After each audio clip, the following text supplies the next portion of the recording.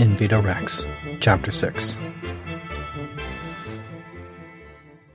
The Fourth Estate, once seen as the Vox Populi, was altered, and some would say perverted, by the ownership of these tools used to express the will of the people's culture. While the individual presses each vociferously claim autonomy, it is the worst kind of folly to believe that people who own a thing would choose to let that thing hurt them. As such, it is only natural to paint the majority owners of all news and entertainment reporting systems as the new Fourth Estate. For generations now, the Atherton clan has held complete control over all communication systems, whether wide-net distribution or personal wave. They have, on most occasions, exerted little control over their tools. However, rabble-rousers who stood in opposition to their plans have found themselves cut off from the net.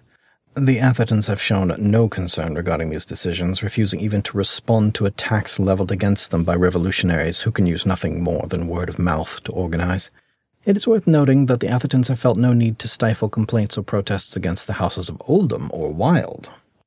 In fact, the current feud between the Atherton and Wild clans may well be one of the most dangerous dynamics of our generation. In times long past, these two families were seen as a powerful force. There were concerns that the joining of the two families could endanger the power of the throne itself. However, tragedy intervened to ensure such a union would never take place. Anna and Aldrich Atherton were as close as twins could be. They attended the same schools, kept the same friends, and had many of the same interests. When Anna was arranged to marry the scion of the Wild clan, there was some concern that her brother would take offense, and perhaps ruin the plans in motion. Whatever ambivalence Aldrich may have held regarding his sister's husband was resolved in a single instant with the news of his sister's death. An excerpt from The True Story of the Atrocious Athertons, a hand-printed book by the late Lord Adams.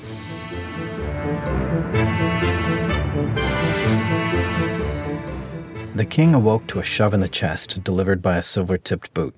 He spluttered and rolled over to see the petulant lordling from the night before frowning down at him. "See? What did I tell you? He doesn't even bother to dress. Common gutter trash animals." Wendy Wilde walked over to the bed and sat on the far corner. "Stay your hand, Astor. He's had a hard night." She wore a sensible dress of green laced in gold that rose to her knees in front and faded to a diaphanous train in back. The cut of the necklace was respectfully high, interlaced with a golden necklace that spiderwebbed up to a ruby choker. The young lad took on a stricken air. "Oh, I do beg your pardon. You're right. After all, it's hardly his fault." He, too, was dressed for palace working, in a suit top and jodhpurs. His tight jacket and pants were black, laced in gray stripes wide enough to look like an outline defining the boy. The yellow shirt inside puffed up at the throat. He shouted at Dizzy slowly, as if to an imbecile, "Did your parents ever tell you that you should dress for bed, or even what covers are?" Dizzy blinked one eye blearily as he sat up. "Did your parents ever tell you they met at a family reunion?" Wendy sputtered a laugh, one hand flying to cover her mouth. Behind them, Dizzy could see another young woman, eyes wide with fear. She wore an expensive Sunday dress of white lace, which surely would have been astonishing in other company, but looked like sackcloth when compared to the finery of her compatriots. Her eyes flicked from one to the other as she gripped the sides of her dress in her fists. Astor looked back at her, then frowned at Dizzy. "You shouldn't make such jokes in this palace." He turned to Wendy. "You see what I mean? Imagine if he'd made that joke in front of Olivia." Dizzy ran both hands over his face. "Could someone please tell me why I'm being awakened?" He flashed a wicked smile. "Or is it checkout time? Everyone gets one turn at the crown, then they have to clean out by 2 o'clock? Astor grunted. "If only wishing could make it so. No, I believe we're stuck with you for now." Wendy grinned at them. "And he would know. Astor's father has had half the lawyers in town up all night fighting every angle of this." Dizzy crawled out of bed. "Really? Who won?" Wendy shrugged. "Well, you're still king. Who won is probably a different answer." Astor sulked. "Sigler's law is ironclad. Apparently he faced just as much resistance to having his bastard crowned." Dizzy stood next to the bed, looking down at his feet and holding his head in his hands. He said in a very quiet voice, "Astor, do you believe that I have the power to cut your tongue out?" He and Wendy shot a look at each other. "You wouldn't dare!" The girl behind them gasped. Dizzy didn't answer. He just tried to wait for the room to stop spinning. After a moment he said, "Well, technically, I believe it would be within your—" "Let's put a pin in that," Dizzy said as he looked up. His eyes were bright and awake, and they bored into Astor's. "Let's just hold that thought in our minds every time you use the word bastard." Dizzy fought past the fatigue to stride purposefully over to the bathroom. Now, if you don't mind, I've been wearing the same clothes for nearly 20 hours and I'm well overdue for my morning ablutions. The young woman rushed over to follow him. As Dizzy turned to face her, she dropped into a low curtsy so quickly that Dizzy feared she'd found a sinkhole. "Your Highness, I am Dame Perla Popick." Dizzy nodded slowly and attempted to ask a question without admitting he didn't know the answer. "Ah, yes. Dame, Popick. It is my honor to bathe you this day." Dizzy blinked at the other two. "Look, did Cadvan do this every night?" Wendy shrugged. "Different lords have different customs for rising and resting. Cadvan suffered such attention graciously enough." Dizzy nodded and looked down at the young woman, who was clearly holding an uncomfortable curtsy. "Look, thank you, but you can get up now." As she rose, he stared at her thoughtfully. "How did you get this position?" "My liege, of the thousands of houses, mine was chosen by lot to have the honor this day. I've spent a month in preparation, and—" "Thousands?" He looked back at the other two. "They do this every day?" Aster made a rude, dismissive noise and sat down heavily on the edge of the bed. Dizzy looked back at the young lady. "Dame Popick, what were you instructed to do?" "I was not told, my liege. It would be presumptuous of us to assume anything of our lord prior to hearing his wishes." "So, what have you been preparing for?" She looked up at him uncertainly. "Anything." Dizzy stepped back involuntarily as Wendy tittered. He blinked down at the young lady. "Please rejoin your people, Dame Popick, and tell them that I was well pleased by your offer of service and that I require no more help today." He gestured at the door, and she quickly took the hint. Once she was gone, he looked back at the other two. "Is there a different one of those every night?" Aster leaned back and sighed. "Every single damn night." Dizzy looked over at Wendy. "Did Cadvan ever—" She shook her head. "Cadvan was no fool. Women threw themselves at him all the time, but the mistress of the king has incredible power, and he would never upset the balance by showing favor to one over the others." Dizzy nodded. "Yes, of course, but then how does one ever meet people?" Aster chuffed. "Your Majesty flatters us." "No, I mean new people. If I guess correctly, you are Aster Atherton, and you are Wendy Wilde. You are from the inner circle and guests of the crown. I'll likely see a lot of you. But what if I just want to meet new people? What if I actually do wish to court a lady?" Wendy shrugged. "When you feel the time is right, one will be selected." Dizzy nodded slowly. "I was afraid you were going to say that." Looking back to the bathroom, he noticed the tub was still full of lukewarm water. He turned back to face the others.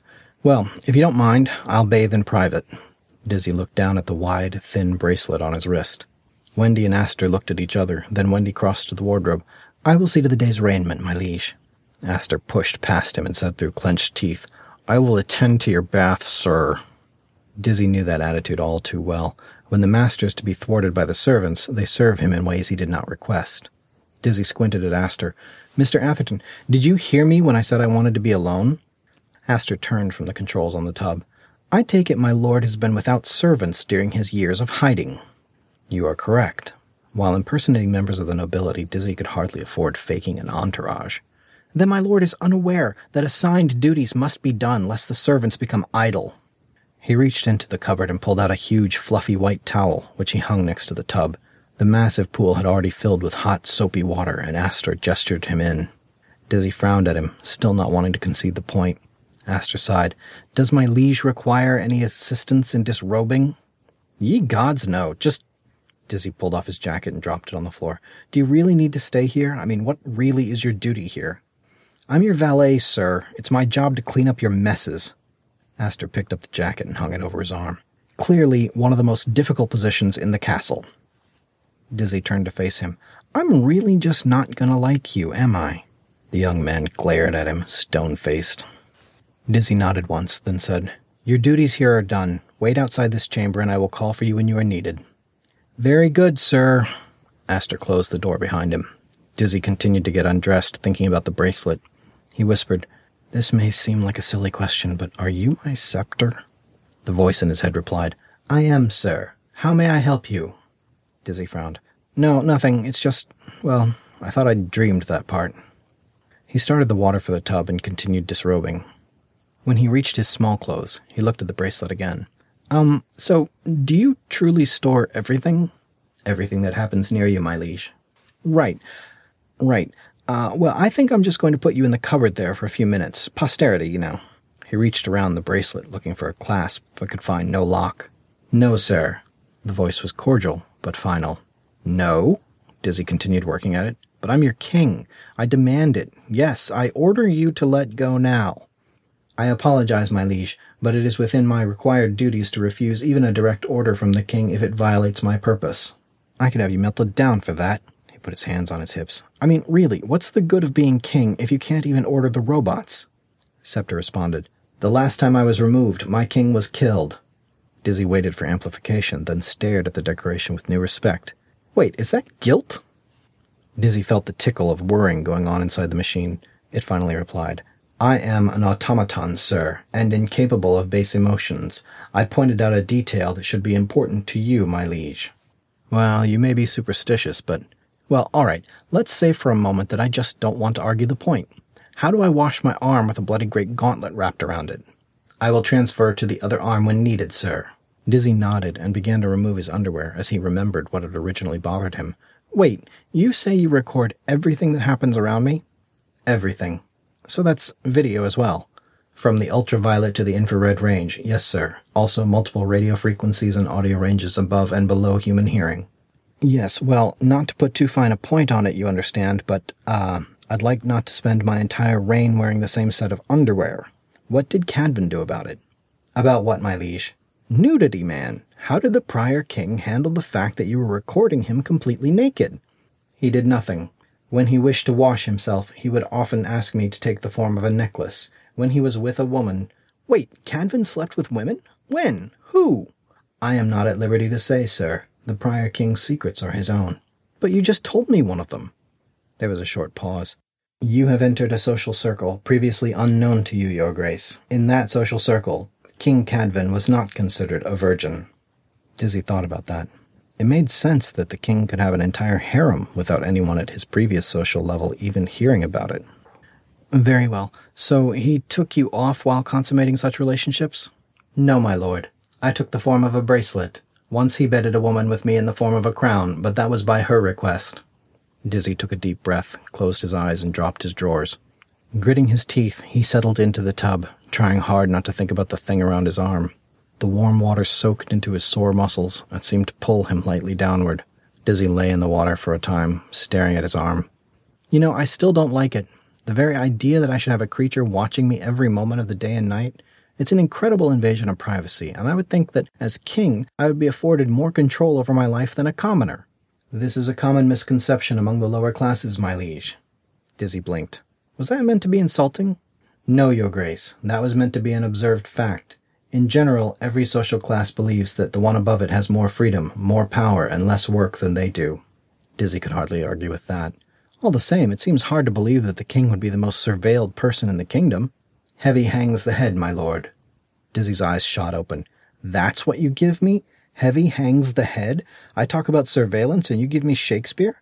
What about suspicion always haunts the guilty mind? Henry VI, Act 5, Scene 6. But the evil that men do lives after them. The good is oft interred with their bones.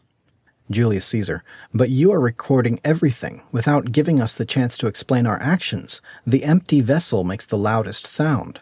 Henry V and King Lear. But no legacy is so rich as honesty. Seriously, your majesty, are you trying to fight with a computer on Shakespearean quotations? You chose Shakespeare. I'm just using his words to make a point. It's not fair to record everything a person does with no opportunity to make context.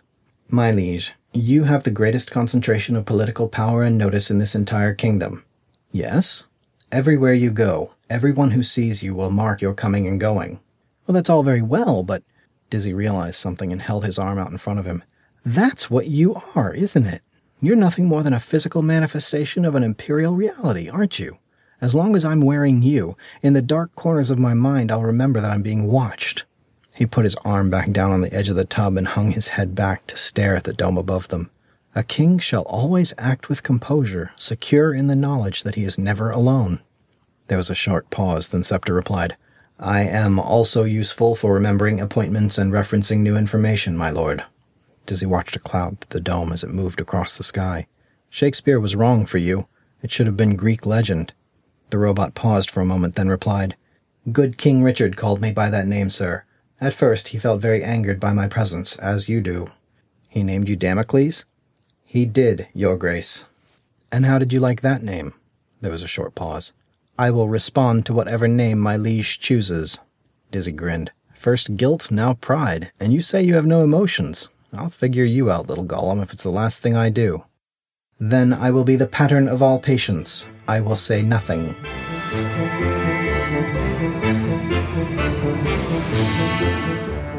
Aster crouched outside the door, a crystal cup held to the oaken surface. There, he whispered. I heard it again. Wendy pulled back the fitted sheet and dumped it on the floor next to the folded one. You're wasting your time. It's soundproofed. I'm telling you, I heard him talking to himself, Aster hissed. Wendy went over to a cupboard and reviewed the sheets. So what of it? He's hardly the first king to think out loud. Aster slid the cup to another part of the door. Mad kings talk to themselves. I talk to myself. That hardly makes me mad. She considered a set that matched the color of the new king's eyes, then thought better of it. She picked a dark purple set to remind him of his duties with the color of regal import. Aster squinted at her. What do you say? Wendy pulled down the sheets. I beg your pardon? When you talk to yourself, what do you say? Oh, whatever silly thing is running through my head. I'll work out problems by taking both sides of an argument, or I berate myself for some tiny mistake. It's almost always a minor thing, but it helps when making a decision or fighting loneliness. Aster frowned. I don't do that. I never talk to myself. How odd. She flipped the fitted sheet over the bed, letting it billow out to cover the space. I would think that, with your list of friends, you would do most of your conversing alone. Oh, very funny. You have the refined wit of a woman 10 times your age. Get away from the door. He's going to come out of there and find you, and you'll look a right ninny. Given the abuse you hand out, he's likely to take your eyebrows off for the slight. Aster stood slowly and returned the glass to the sideboard. He took a towel and wet it. It's not right, you know. He knelt next to a dried puddle of milkshake and began dabbing it out of the carpet. No matter what the lawyers think of, you and I both know it's not right. Wendy tucked a corner of the flat sheet in and sighed. If you're to continue in his service, you must divorce yourself of the idea that your house would be the one to take over. Aster's eyes widened. Are you suggesting that one of the other noble houses could take the throne? The laws regarding succession are deliberately muddied when the ruling house loses its heir. He sneered. And you think it could be your father, King Wild, is that it? Hunting the animals by day and... Wendy snapped the sheet tight with a ferocity that echoed off the walls. She said quietly, Mind your tongue, lordling. He worked on the puddle for a moment more, then chuffed. Queen Wild, what a sad jest. Having finished with the bed, Wendy walked over to where Aster knelt next to the carpet. She sat on the bed and said, You know, now that I think of it, that might not be out of the question anyway. He frowned up at her. Your father could never take over the country. If my father didn't take the throne, it would only be because Oldham killed him in the attempt. She smiled. No, I meant that while the new king closes doors for you, he opens doors for me. She sat down on the edge of the bed. Aster frowned at her for a moment. You wouldn't. My father sent his most beloved child out here to serve the king. Do you really think he would do that just to settle a slight? She leaned forward, spreading her dress out over the covers. I wonder if that was his plan all along. Aster's ears grew redder. Your father has never shown any interest in becoming royalty. Not by conquest, no, but marrying his vast estates with the Beckett clan could only help to strengthen both houses. She leaned back against her elbows and leered. The new king is a handsome rogue, isn't he? I've always liked gingers. You can't. You'd upset the balance of power. By making my family the strongest one and becoming queen over all of you? I think I could bear that. I'll tell my father. The words came out before he realized what he'd said. She laughed and sat up. What would you tell him? The wildling girl may marry the king? Do you think he hasn't been preparing against that contingency since the day I was born? She stood and turned, smoothing off the covers. Besides, you're right. My father has no head for governance and doesn't wish for the job. And I have no wish to be married off to some hidden dandy just so that people would bow and scrape. She shot him a playful smile. You're the one who wants that. Aster threw the towel in a bin in the corner. Now you're just trying to confuse me. You mention one tactic, then throw it aside, expecting I'll pick it up again and defend against it. Well, in fact, you're planning an entirely different vector of attack. Wendy sighed. Once again, you have outthought my grand plans. Truly, you are the master strategist. Do be a dear and pick out the king's clothes for the day, would you? After Dizzy had finished soaking, scrubbing, and shaving, he donned the towel and stepped out of the bath. Wrapped in an opulent, puffy robe, he left the bathroom grinning at the two of them. There is nothing so satisfying, I think, as a nice long soak in the morning. Aster nodded. It's good to have a king who sets goals that test his capabilities. Dizzy's grin didn't falter. You, lordling, have a skinny nose. He walked over to the wardrobe, where 3 suits were set out. I believe I saw the same skinny nose on your father. Dizzy reached out and felt the soft, light fabric of the nearest suit, a conflagration of tunic, vest, and jacket in various shades of royal blue. I wonder, if I were to refer to it as a beak in court, would your father notice? Aster held very still and waited. Dizzy held the blue suit up to himself and checked the wraparound mirrors. The Atherton beak. Catchy, isn't it? I've heard the kings are often the source of new fashions simply by making offhand remarks like that. He frowned slightly. I wonder, though, what your father would think of it. Dizzy rejected the suit for a green one that highlighted his eyes and contrasted well against his red hair. Of course, even if the joke is told all through the country, whispered by all the lesser nobility, your father couldn't possibly blame you for something like that, now could he? He would be fair and see that it was just my impish jape. Aster's lip began to quiver as he shot Wendy a helpless look. She shrugged sadly in response. Aster looked back at Dizzy and said in a soft croak, Please don't. Dizzy turned to face him. I beg your pardon? Aster glared down at the floor. Please don't do that, my liege. Dizzy stared at him for a long time, then asked, Seriously, what is the problem, Aster? What makes you think you can talk to the king this way? It's not right. Aster refused to look up from the ground. It should have been me. Dizzy nodded slowly. That's not my fault. I didn't make that decision. So believe me when I say that however slighted you may feel, I do not accept any guilt for it. He stepped up to Aster. If you want to hate me, you go right on and hate me, but I'm not the source of your misery. So if you show anything less than wholehearted support for me in public, I will feel no guilt in striking back. Tears dripped from Aster's eyes as his hands curled into fists at his sides. Wendy stepped into the bathroom to straighten things. Dizzy sighed and said, If, however, you want to continue berating me in private, please feel free. It'll be nice to have one person who doesn't toady up to me. Wendy re-entered the room and Dizzy pointed at her. No, on this one I must be firm. I shall not change clothes in front of a woman. Call me old-fashioned or prudish if you... She held out both palms in front of her. It would please me to serve my liege from without. Dizzy waited until she left, then turned to face Aster. He still had his head down, scowling.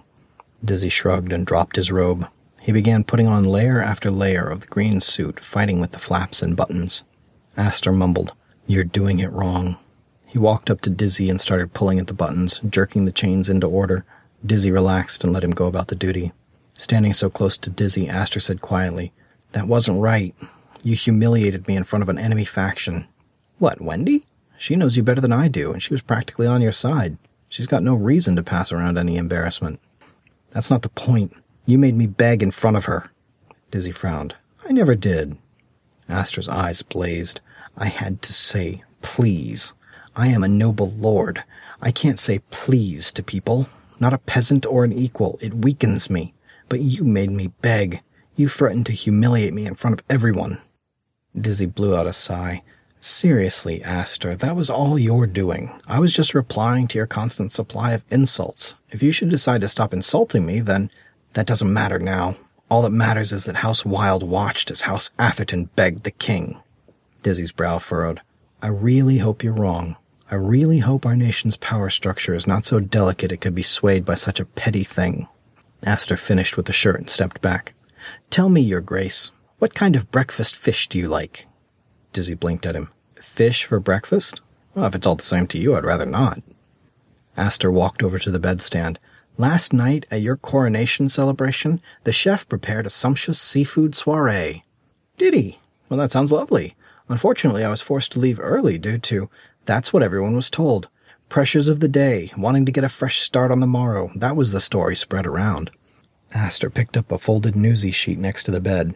Unfortunately, that left the chef in a situation where the first meal he ever made for the new king was spurned over a milkshake. Aster held out the sheet. Emblazoned across the headline was, New King Spurns Royal Meal, Chef Flounders. Dizzy frowned. How did something like that get around so quickly? Yesterday people didn't even know that Cadvan had died.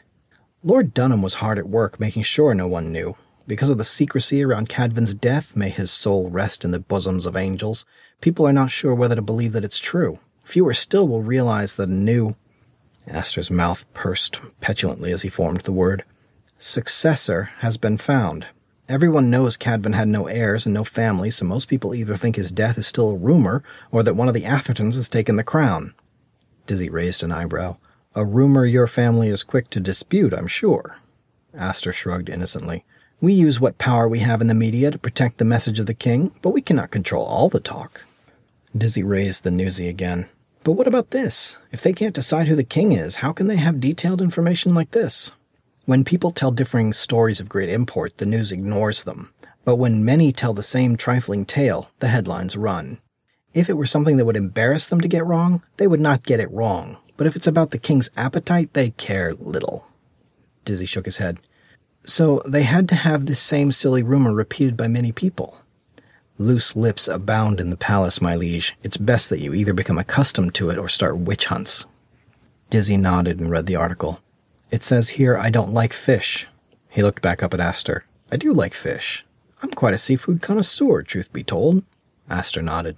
That's as may be, but what's printed is truth to the people, and what they're reading is that the king does not like fish. This morning, strong letters of complaint were sent, Dizzy took over reading from the sheet, by major fisheries and seaport nations throughout the Americas?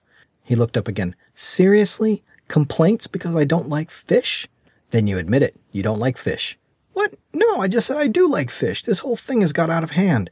Nonetheless, my liege, Lord Dunham has requested that when you go downstairs to break your fast, the major newsies will be there to report that you are enjoying a fish breakfast. It all comes clear now. Some popular choices are the Japanese salted fish, British kippers, or Cape Malay pickled fish. Dizzy handed him the sheet back. I'll have the kippers, thanks. Aster held his gaze. The next time I tell you you've embarrassed a noble house, remember just what can happen with petty slights. Aster collected himself and walked over to the front door. If you're ready to go, my liege. Just a moment. Dizzy turned and looked himself over in the mirror again. It wasn't that many years ago that he was living on the street. In the mirror, he thought he could still see it in the lines of his face, like a dirt one could never truly wash out. He had joined forces with brigands and thieves, thrown in with conmen and liars, and slowly built himself a life of suspect nobility. Only a month ago he thought himself quite clever, because he was living from one day to the next in the lap of comparative luxury. He had a bit of money, clean clothes, and unearned respect. He never slept in the same bed twice, but he always ate well, and he thought he had finally beaten the system. But now, to look at that same face staring back at him behind truly regal raiments, well, it just didn't seem right. It still felt trappish. In the back of his mind, Dizzy was always listening for sirens, always expecting the police to crash through the door. A part of him would always be waiting for that. What kind of king could he make if he was always worried that he'd be discovered? Aster cleared his throat loudly from the door, and Dizzy squared his shoulders. Sully always said that if you never look caught, they can't ever get you. He walked over to the doors and waited for Aster to open them. As he exited, Aster took a position 1 pace in front of him, while Wendy fell in behind him. You look very grand, my liege. Dizzy inclined his head in recognition as they continued down the hallway. As they passed another apartment, the door opened, and Olivia stepped out. Dizzy nodded to her. Lady Oldham, you look lovely this morning. Will you be joining us for breakfast? She fell in behind him, next to Wendy. Of course, Your Grace. I understand we're to have fish this morning. Dizzy thought he could detect a hint of mirth in her voice. As they proceeded through the corridors, other youths fell in behind the noble children. They began to form a large procession, all following Dizzy, who followed Aster. So tell me, Dizzy asked, whatever happened to the boy who led me to the chambers last night? I haven't seen him since. Aster looked over his shoulder. He works the night shift. He's sleeping now. Dizzy quirked an eyebrow. Really? So you actually have... Dizzy looked into a grand stateroom as they passed it. Inside, he saw a large group of serious men standing around a long table. He stopped and looked in. What's that? Aster waved it off. Security briefing. Dizzy slowed to a stop, forcing many of the children behind him to flock around him in surprise. What kind of security briefing? It's nothing. Every day the military leaders, civic leaders, political leaders, they all gather to report and receive the standing orders. Dizzy began walking over to it. Shouldn't I be involved in that? Lord Dunham appeared in the doorway and, despite his thin frame, blocked it from view.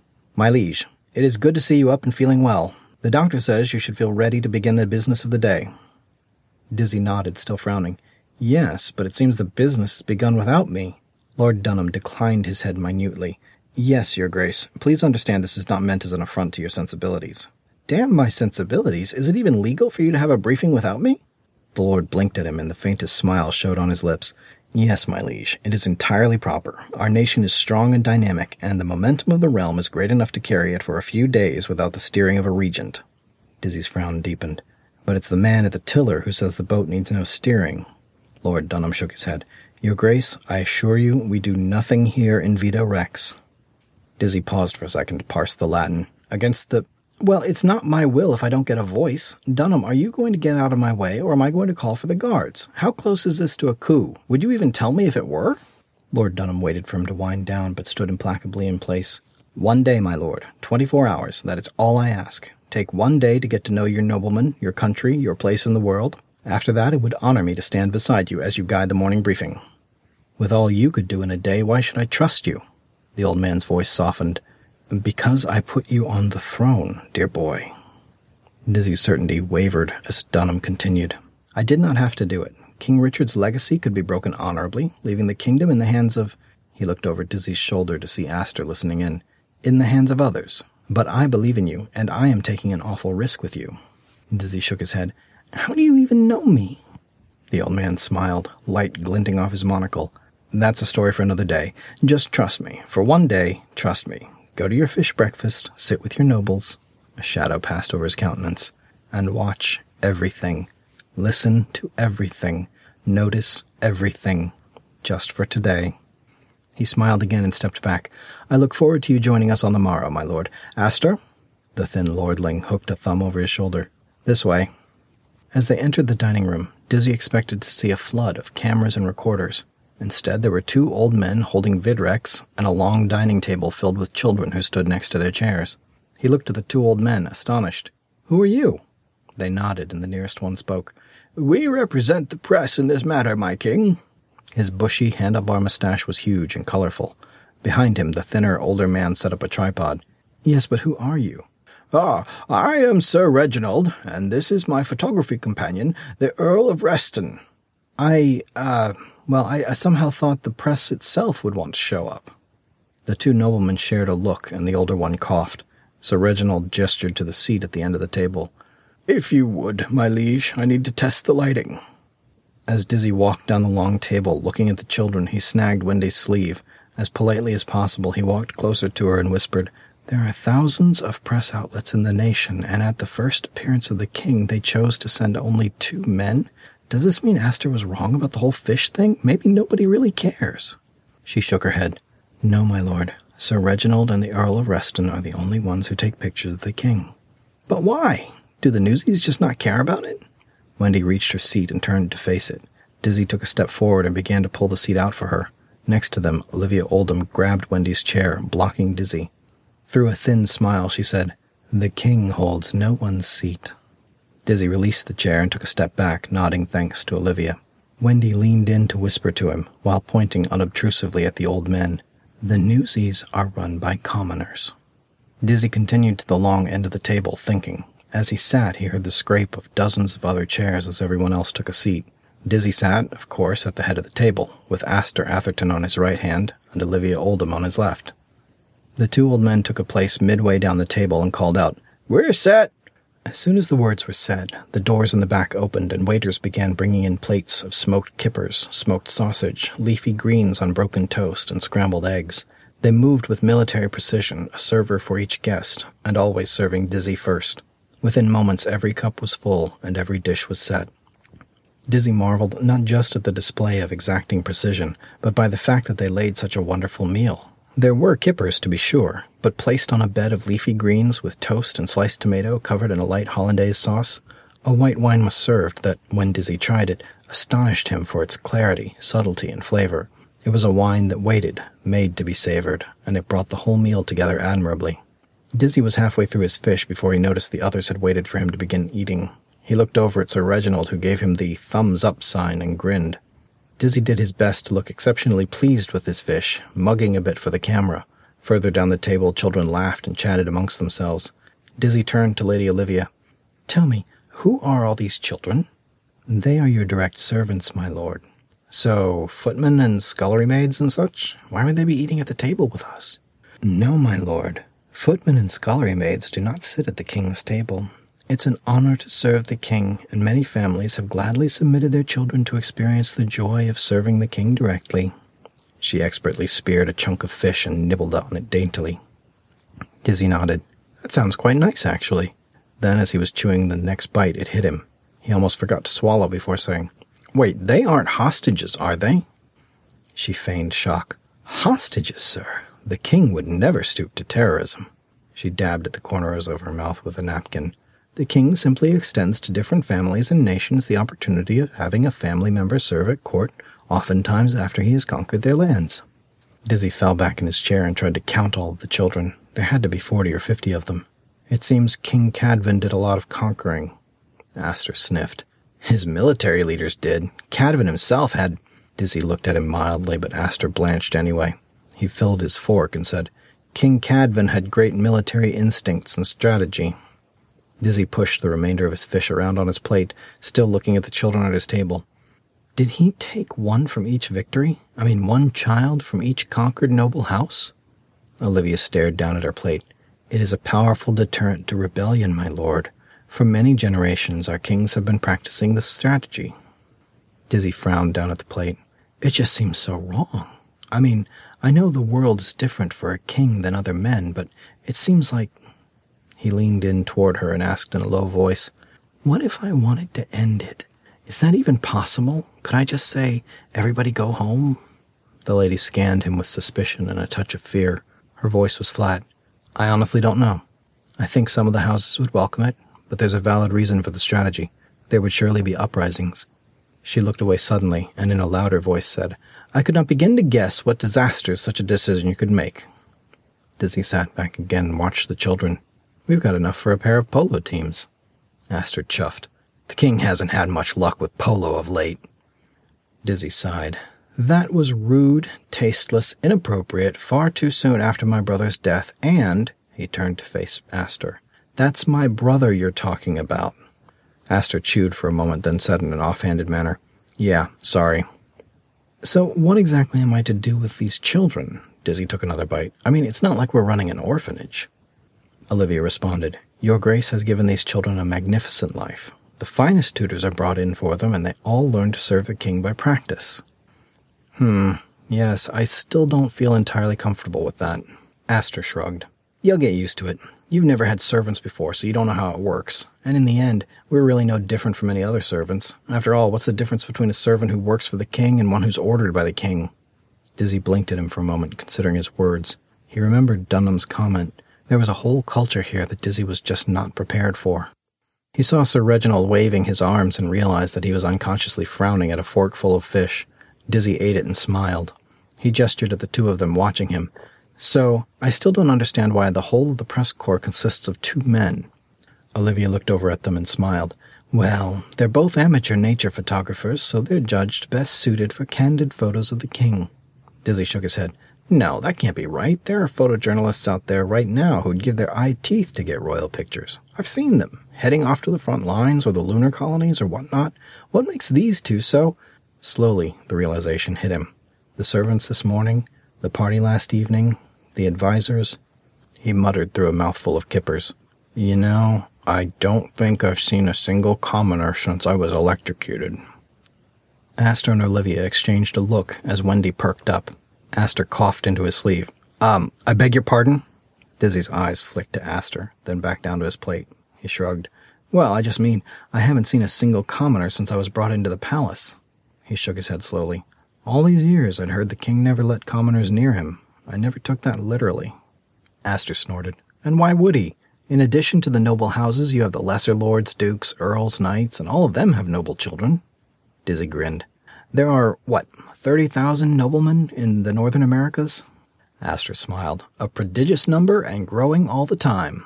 And around 400 million other people in the Northern Americas? Aster frowned. 400 what? Commoners. There are around 400 million of them and 30,000 of us. Aster shrugged it off. You talk about them as though it were a military standoff. Olivia whispered. Pray it never is. Dizzy pointed the fork at her. That's exactly what I mean. We make up, I guess, a 400,000th of the total population. That's like 10,000 of them for every one of us. Doesn't that scare you? Aster leered.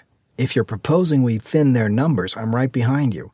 But it may be exactly that kind of thing that would bring about the revolt you're so worried about. He chortled and took another bite. It's all tied together, Dizzy said, dabbing at his lips with a napkin. This isolation from the commoners, this hostage. Olivia shot him a sharp look, and Dizzy sighed. This requested internship. It's all about control, and it goes too far. Aster sneered at him. End it all then. You're the king. Let us all go and let the commoners come in. But before you do, promise me one thing. He speared another piece of fish. List my father as your noble heir, so I can inherit when they raid the place, tear down your palace, and kill you in your sleep. Dizzy frowned down at his plate. I don't know how yet, and I'll admit I don't know what'll come of it, but this... Dizzy looked at his wards, sitting and laughing at the table, all pleasantly trapped. I want to stop this. King Augustus, Wendy spoke in a quiet, measured tone, but the words caught Dizzy's attention. He saw her glaring at him. Before you make any more grand proclamations over breakfast, might I request that you mention them to your chief of staff? I believe Lord Dunham will be quite interested in hearing about how you've revolutionized the nation and civilized the palace. There was ice in her words, though Dizzy could not understand why. It made no sense for his hostages to fight against freedom. Already he'd noticed a pattern of people stopping him at every mention of his use of power. He opened his mouth to say something, but as he brought his hand up, the bracelet hanging from his wrist rang against the plate for a moment, distracting him. He stared at the bracelet and thought about a king's power. He took a deep breath, forced a smile, and said, Well, it seems we're all in agreement that the king is wrong on this, so let us table the matter for another time. Tell me, what are we doing today? Aster said, Today is sport. I'm meeting with a few of the fellows for polo. Olivia smiled. I'm working on archery. Dizzy raised an eyebrow. Oh, you got a keen eye, do you? She demurred politely. No, that's why I'm working on it. Aster pointed a fork at him. And you have to inspect some flea-speck township in Michigan. Me? Why? Aster shrugged. Because it's on your schedule. You and Wendy will be taking a hopper to Flint, Michigan, where you will inspect their algae food production system. After that, you'll play a game of human circus, then return to the palace. Oh, and there's a Lord Valen who wants to speak to you. Dizzy grinned. Wait, human circus? I'm a great fan of the game, not too shabby at it either. Wendy raised a hand to stop him. Well, we have experts available at the game, sir. You should turn to them for advice. No, I'm sure I can hold my own. Who am I playing? Aster took another bite. The Belgian Prime Minister. He's been on a tour of the Americas for the last few weeks. He wraps up his visit with this game. Dizzy stared at him for a moment. The Belgian Prime Minister is here? Yeah. Dizzy opened his mouth, then shut it again, groping for the words. Finally he said, We are still at war with Belgium, are we not? Aster seemed unperturbed. At the moment, yes. Well then, isn't there something we can do about this? Aster frowned. About what? How is it even possible that I could play a game with the Prime Minister when our countries are at war? Olivia put a hand on his forearm. That's why it's just a friendly game of circus. If this were a diplomatic mission, the tone would be completely different. The king is meeting with the Prime Minister. What part of this is not a diplomatic mission? Olivia's tone was unimpressed. You will negotiate no treaties. No one will surrender today. You meet as equals for a game of circus. This is public relations, not diplomacy. Dizzy sat looking at all of them for a long time. He simply couldn't understand this world. He pushed his plate away and stood quickly. As soon as he did, every chair moved back and everyone in the dining room, from the youngest to eldest, stood at attention. Dizzy muttered, Wendy, I'm ready to look at this flea-speck township whenever you are.